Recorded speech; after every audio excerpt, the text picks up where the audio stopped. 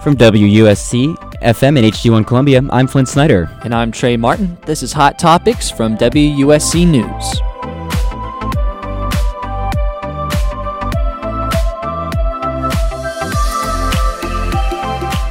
Coming up, we chat with English band Glass Animals to discuss their most recent album, Dreamland, and how they think it reflects the current time. Drummer Joe Seward and bassist Ed Erwin Singer will give us a look at the psychedelic pop band's creative process and how their sound has adapted over time. And they'll also reflect on their recent live stream performances and what they miss most about performing in person. That's all coming up this week on Hot Topics.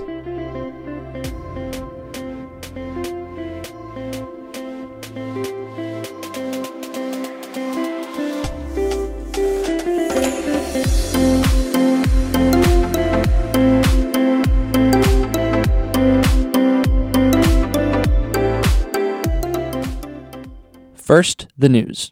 Live from WSC News, I'm Tyler Fedor. The University of South Carolina is now taking its own saliva test and sharing it with the rest of the state and other universities, as well as making their own testing capabilities more efficient. WSC's Ward Jollis reports. USC officials announced today that the university will be expanding its saliva testing program to other schools around South Carolina.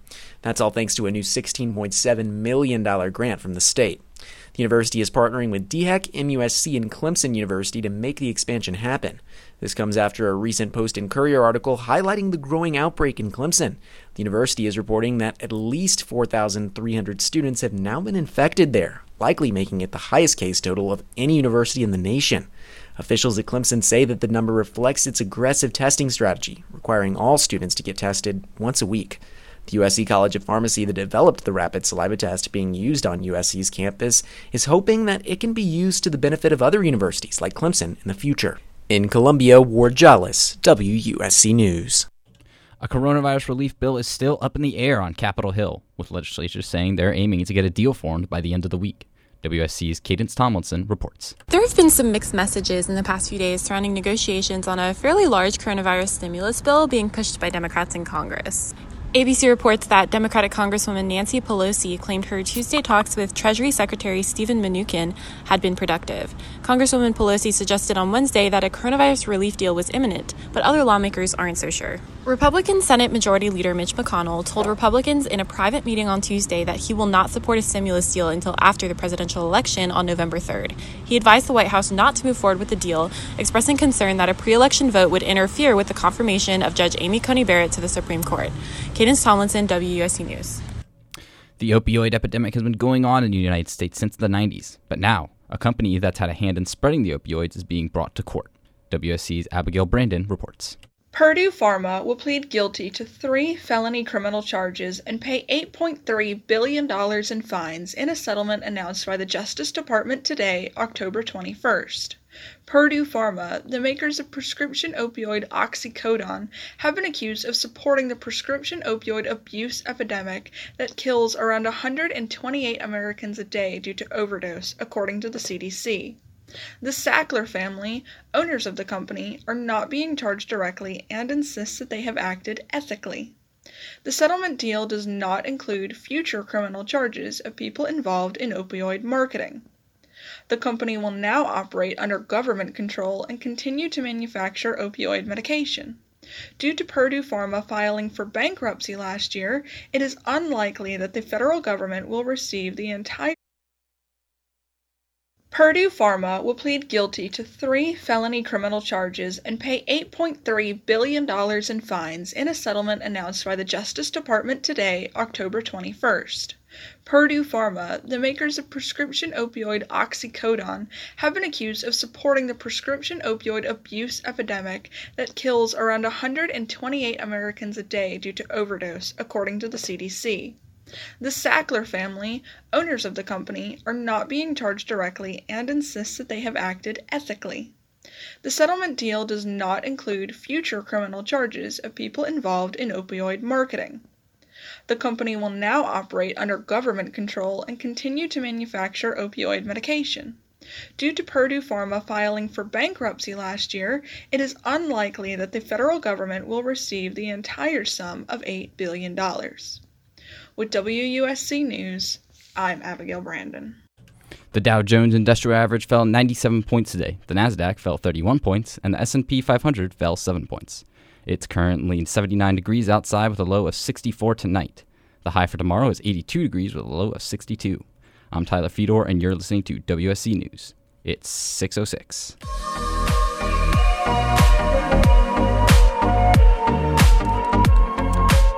And welcome, Columbia, and anywhere that anyone may be listening to another episode of Hot Topics right here on 90.5 from WUSC News.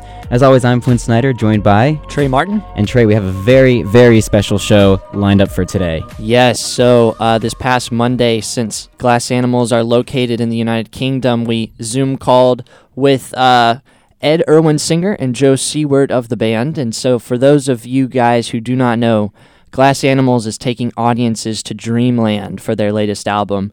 Inspired by an auto accident involving drummer Joe Seward in 2018, the band's frontman Dave Bailey took an introspective approach for their latest album. After reaching number 7 on the Billboard charts here in the United States, the UK-based band is continuing their growth in the music industry with their innovative third album. Yeah, and the band is also taking innovative steps to stay connected to fans during the coronavirus pandemic with a recent live stream concert this past week.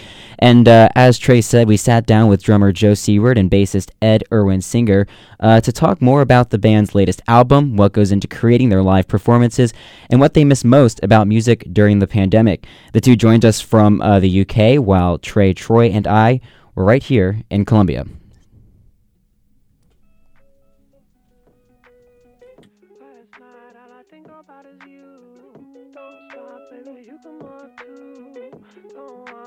Think about you, you know that I never gonna lose.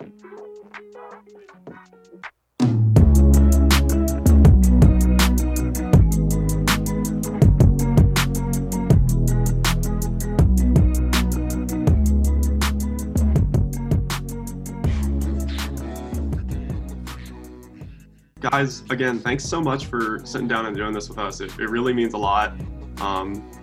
We've really been looking forward to this. So I guess we'll, again, just now that Joe's here, we can go ahead and do a quick introduction again, and then we'll start asking y'all some questions. So yeah, I'm Troy. I'm the producer for WSC News here in Columbia. Our show is called Hot Topics. We do interviews with artists and musicians, people just involved in culture and arts, whether that's in the Columbia area here or around the world, like with you guys. And recently we've kind of had a focus on how artists have kind of prevailed and combated their experience with the coronavirus. While that isn't like our number one focus, that's one thing that we've kind of touched on in a lot of our interviews. And we figured it'd be cool to talk to y'all about that. But yeah, I'll let Flynn and Trey introduce themselves. Hey, what's up, guys? My name is Flynn. I'm Trey's co-host.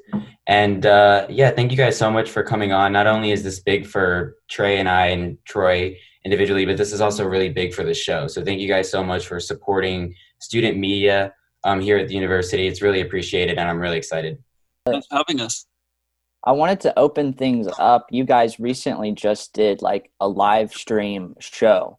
And that's something what a lot of artists have had to push to do. Troy was actually like watching that. So what was y'all's experience with that? And do you guys have any plans for doing more of that in the future? We had obviously so much touring planned around the album. We would be doing it right now, and we couldn't do that because of the coronavirus. So we thought we'd try and do something interesting and different that involved us playing a gig online.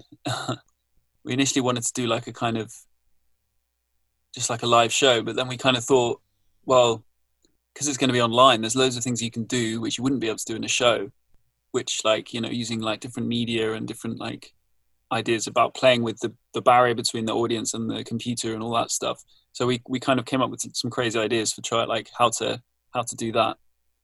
Yeah, it was basically just like a kind of how many weird and interesting things can we do with the format, because it's a new format that not many people have done before, and how kind of interesting can we make it for the audience and like engaging and kind of break down that barrier that you have when you're online, you know, that's kind of part of what a show is that amazing feeling of like being together in this space, sharing this experience together. And we tried to kind of think of ways to do that online with the kind of really new and limited format that it is.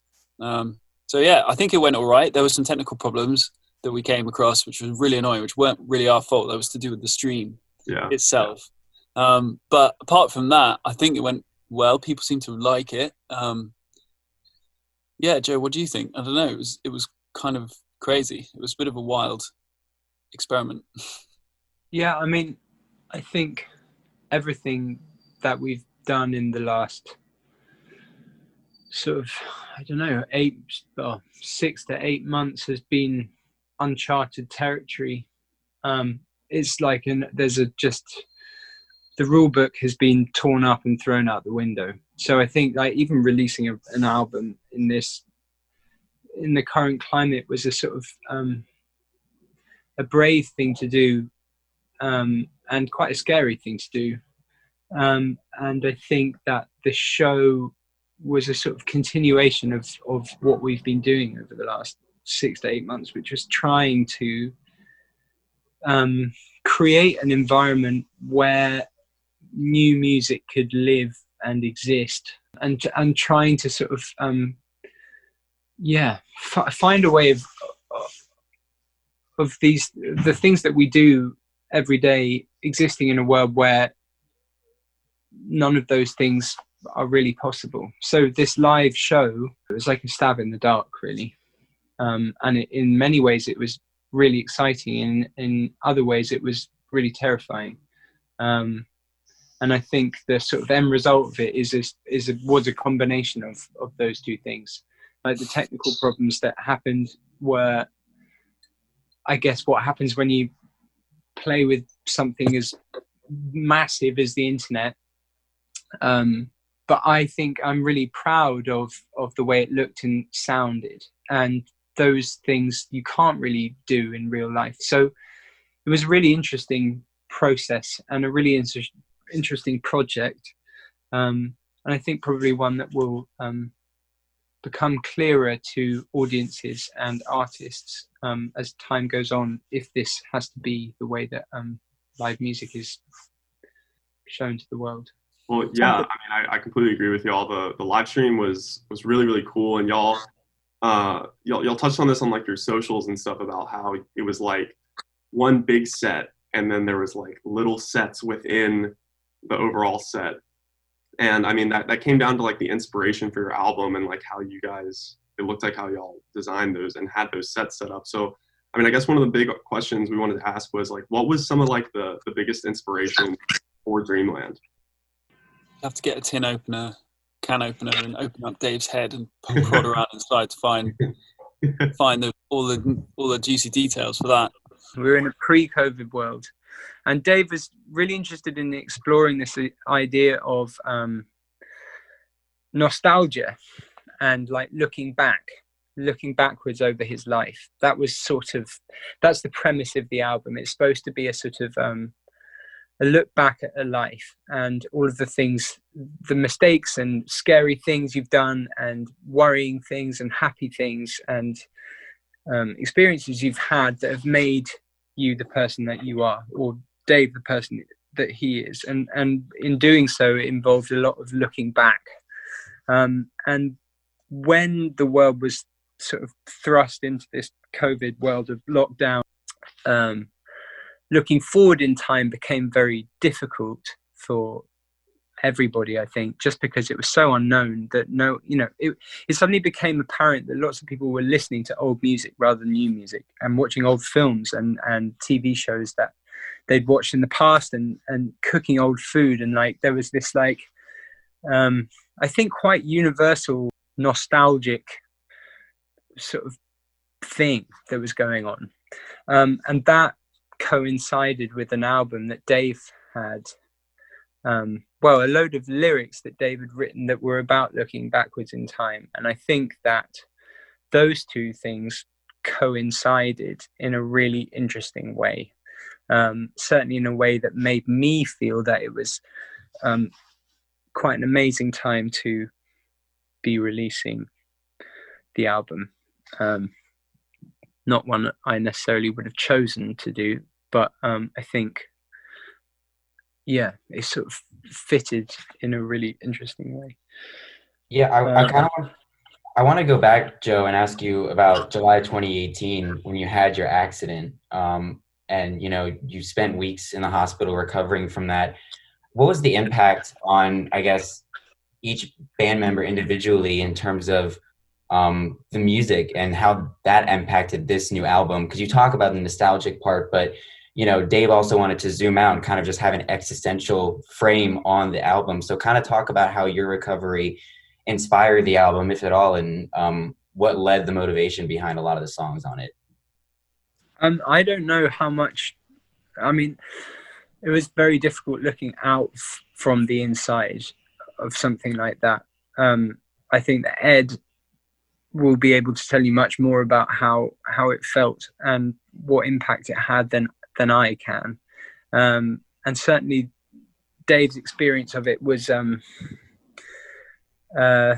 very much his own experience, if you know what I mean. I'm not sure I'm necessarily the most qualified person to tell you the impact of the accident that I had on everybody else's life, which is frustrating for you and for me, actually. But yeah, I think certainly from what I understand, it was the beginning of Dave's adventure into the past, for many of the reasons that I just highlighted. Yeah, Ed, do you want to touch on that a little bit, Ed?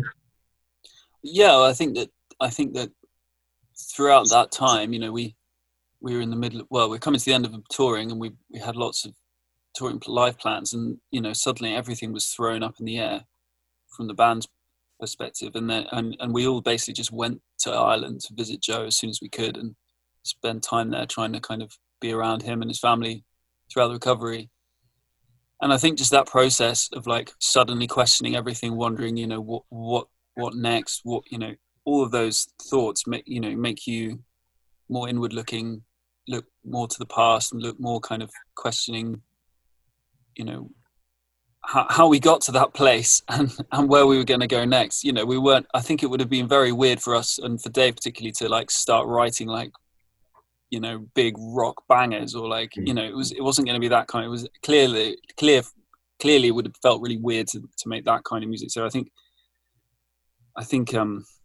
it did sort of in the background play part of a role in shaping the album. But I think it was very much in the background. It was kind of the psychological like prelude to it, rather than like the album was about Joe's accident. I don't think it was as clear cut as that by any stretch of imagination, when you say so, Joe. Yeah, absolutely. And I think that Ed's just touched on exactly why this album, I think, has a really important role to play in the world now, because we went through our own sort of mini COVID-esque shutting down of the world when that album happened.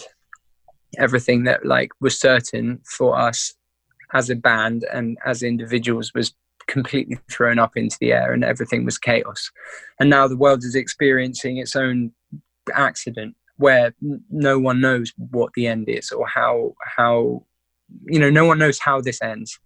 And I think in being in a world where that exists, people are doing what Dave did, which is look back in time and find memories that are safe and happy and interesting and secure, because they're there and they happened, rather than looking forward in time.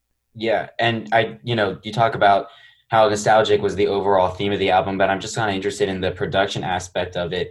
And you guys, I guess, would be the two most perfect people to talk to, because I just was so interested in the percussion and bass lines in this album. Was the production process different because you guys were coming at it from a different mindset? And if so, how was it different? I think that whilst Dave lyrically was thinking very much backwards, I think production-wise he is always forging forwards, and he loves referencing the past. I think particular sound references for him were the Beach Boys and Dr. Dre for this record, but I think he was very keen to kind of, whilst touch on those things, to kind of find a new path forwards, drawing on sounds that he'd heard recently and trying to make new, like a kind of keep pushing forwards rather than like make the album sound like it was from the past. I think he was very keen to make sure that it was like moving in a new direction musically. And yeah, I think that like that was kind of the sort of framework for it. I think Pet Sounds was the Beach Boys record Pet Sounds was a massive reference point for him, in terms of like the kind of dreamy soundscapes. But clearly, if you listen to the record, it doesn't sound like Pet Sounds at all. It sounds like kind of a kind of in big, wide range of influences, I reckon. And I wanted to ask about like, you guys mentioned that Dave obviously has a lot of pull in what you guys put out. So what is the rest of the band's kind of role in doing that? Since Dave, it kind of all comes out of his head. I'm also in a band, and so I've been around that creative process, and I know that every band does it differently. So when you guys are trying to make songs, what's kind of the layout that you guys go through? Dave will he'll show us a demo that he's made on Ableton, which will have like all sorts of stuff in it. Could have drums, could have vocals, could have lyrics, could have all sorts of things. Sometimes like they're like little beats, sometimes they're like pretty fully formed songs. And then we'll just tear them apart, put them back together, push them around, tell them which bits we like, which bits we don't like, try re-recording parts. Yeah, and like basically just throw things at it until it kind of takes its final shape. Sometimes they don't end up changing very much from the way that he started them, because they're like beautifully formed little demos that already sound amazing. And sometimes they take more kind of a longer journey. Yeah, I agree. All of the records have almost been the demos, word for word, beat for beat, note for note. And other songs go on like pretty wild journeys, actually. And I think that's the beauty of it, is that like the way that we work, there's always a kind of core that we start with, and that core can be many things. But the sum of everybody's ideas on top of that is why the songs sound like Glass Animals, I think. But like Hazy on the first album and Cane Sugar on the second one, Youth were essentially the demos. Dreamland on Dreamland was very close to the demo that we heard. There are songs that never change, and we really try and change them, and we kind of throw as many ideas as we can at them and realize after some time that the song actually hasn't got any better, so we take it right back to the beginning. But yeah, every song has a kind of different journey, I think, which is really nice. Ed, you talked about Dave listening to not only like the Beach Boys but also Dr. Dre, so having a bunch of different influences there. It definitely shows on the album, because you guys have songs like Dreamland, but then you also have like Tokyo Drifting that's got Denzel Curry on it. So is that all Dave, or do you guys have any like hip hop influences or any like wild influences that kind of help give Glass Animals a little bit of a twist on like a traditional sound?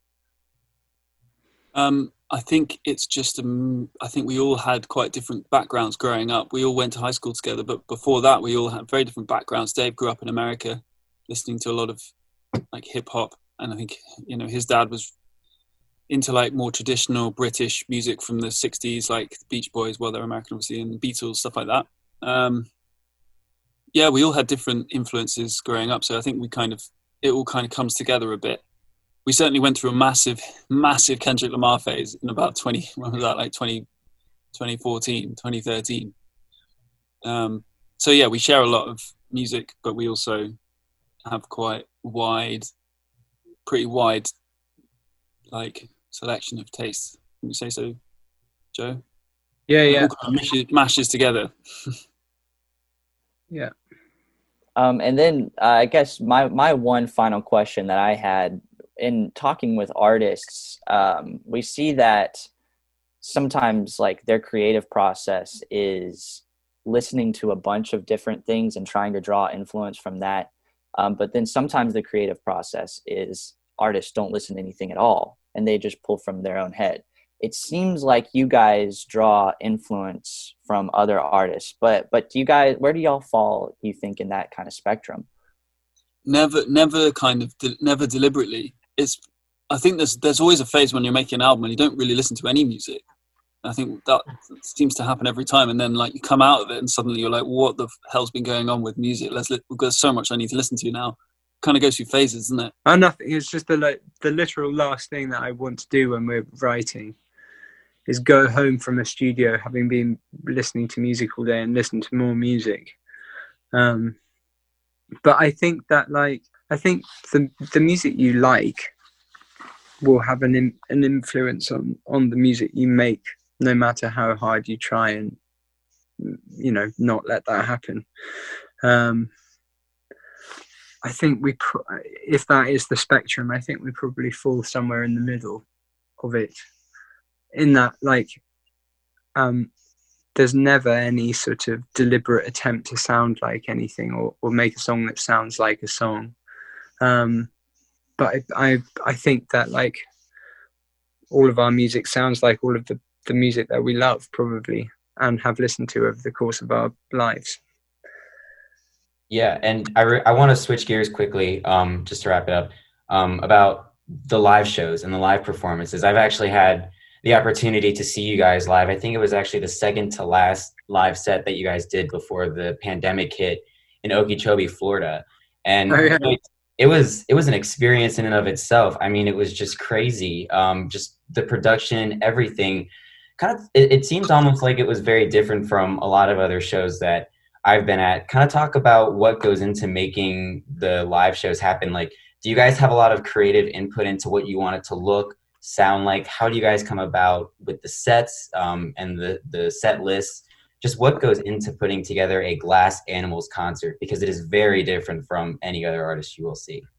Well, that show was very special for one particular reason, which was that the festival had like a bunch of pyrotechnic flame cannons that they just told us, you can use them if you want. We've got them and no one's used them yet. So our tour manager sat behind on the side of the stage pressing buttons to fire all the flamethrowers for fun, basically. It was really funny.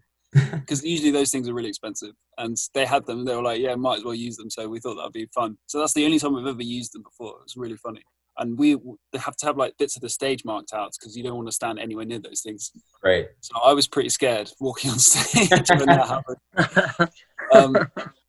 But yeah, like a lot of work goes into the live show, trying to get, if it's just like even just trying to get the colors for each song right, all the way through to like the video content. Like a lot of festivals nowadays don't have like, they just have a big blank video screen and you have to kind of put something on it. Otherwise it's kind of boring to watch, especially at a distance.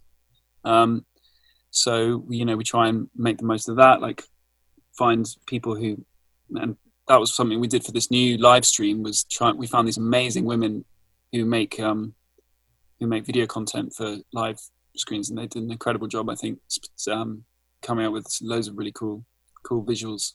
But yeah, it's a big, like, I guess we're quite hands-on with every part of everything. Yeah. And that definitely extends the live show.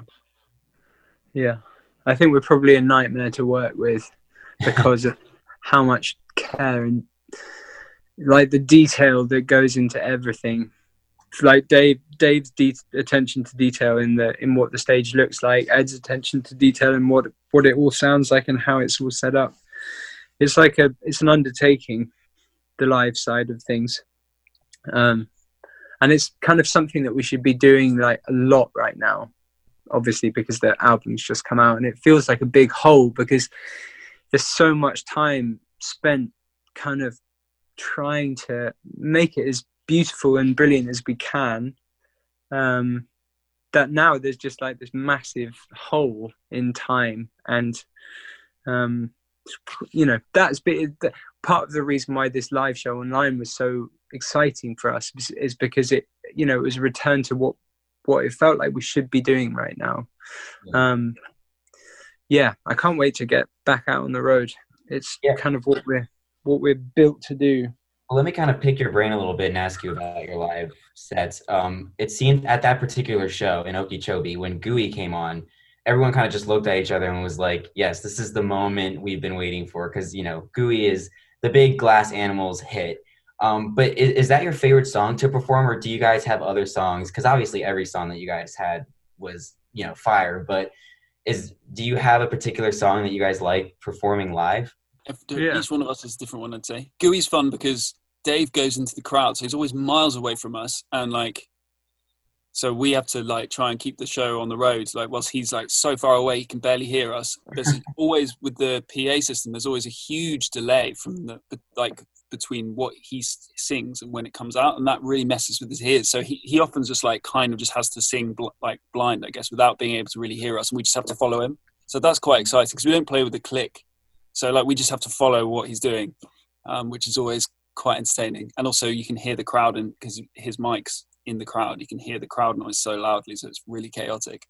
Ed finds it entertaining. I find it like it's hell. Ed finds it really funny, like it's a challenge, like a game, and I find it like it's torture. Trying to play with someone who can't hear anything you're doing is like the hardest thing you can imagine doing. It's like driving with a blindfold on, or being driven by a man who's blindfolded is what it's like. Yeah, terrifying. And I guess I'll just ask Ed, what's your favorite song to perform live? The fun Pork Soda is really fun because we get to like run around the stage playing the bass. I think some of the new ones are fun because it's like it's a proper challenge at the moment. Hot Sugar's really cool now because we've got this thing where we make a loop of the whole band, including the drums at the beginning, and then once the loop's made, that's like the kind of old sample, like it uses like an old Motown sample. We make that at the beginning, play it, and then once it's looped, we put our instruments down and start playing the song over the top. So that's kind of fun. Yes. It's quite hard because if it goes wrong, it's absolute nightmare. Yeah, if it goes wrong, it's bad.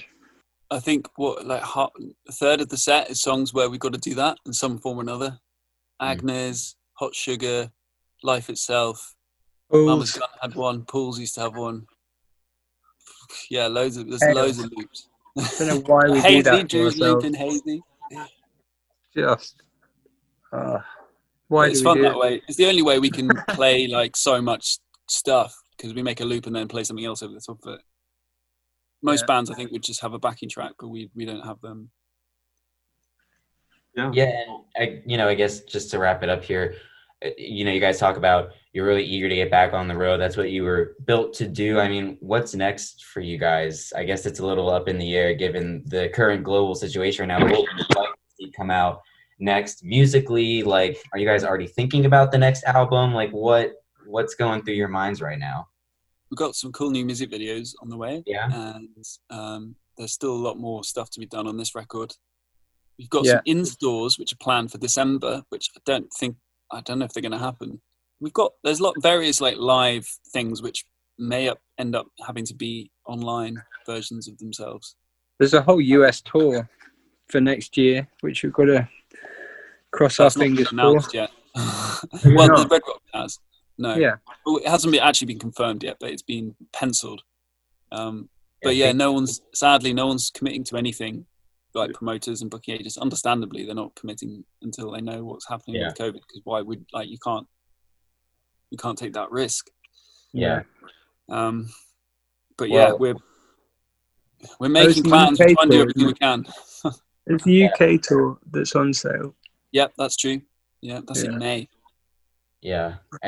Fingers crossed that all can get done because, like I said, that live show in Okeechobee was incredible. And that set and this album have gotten myself and a lot of my friends through the past few months. So it's been really great just listening to the album and seeing you guys perform and everything. And this has been really good too. Trey, I don't know if you have any other questions, or Troy, but this has been awesome. I mean, I was just gonna touch on what Flynn said about potential things coming down the pipeline. I know you guys just released that Tangerine remix with Arlo Parks. That was really cool. That added a lot of, I guess, like an even more like dreamy vibe to that song. How was it working with her? That was Dave. Dave has worked with her a few times, I think. kind of. He did one of his quarantine covers. Yeah, that's right. Yeah. So Yeah. It made sense just to like give her the. It kind of happened around the same time as that happened. But we were all in lockdown. I think it all happened remotely, as far as I was aware. Yeah, it's just been a very weird time to be in a band. Everything that's been happening has been happening on the internet. Well, guys, I think I can speak for both of the co-hosts here, but thank you again so much for coming on and speaking with us. We really, really appreciate it. Again, like Glenn said earlier, in supporting student media. But yeah, I mean, I think that's going to do it for us, Flynn and Trey. I don't know if y'all have any closing remarks. Just thank you guys very much. Yeah, thank you. This has been incredible. Thanks for having us. Thank you guys. Sweet. Thank y'all so much. And maybe in the future we'll talk to y'all soon. Awesome. Cool. Nice. Thanks, guys. Come on. Bye-bye. Sometimes all I think about is you. Late nights in the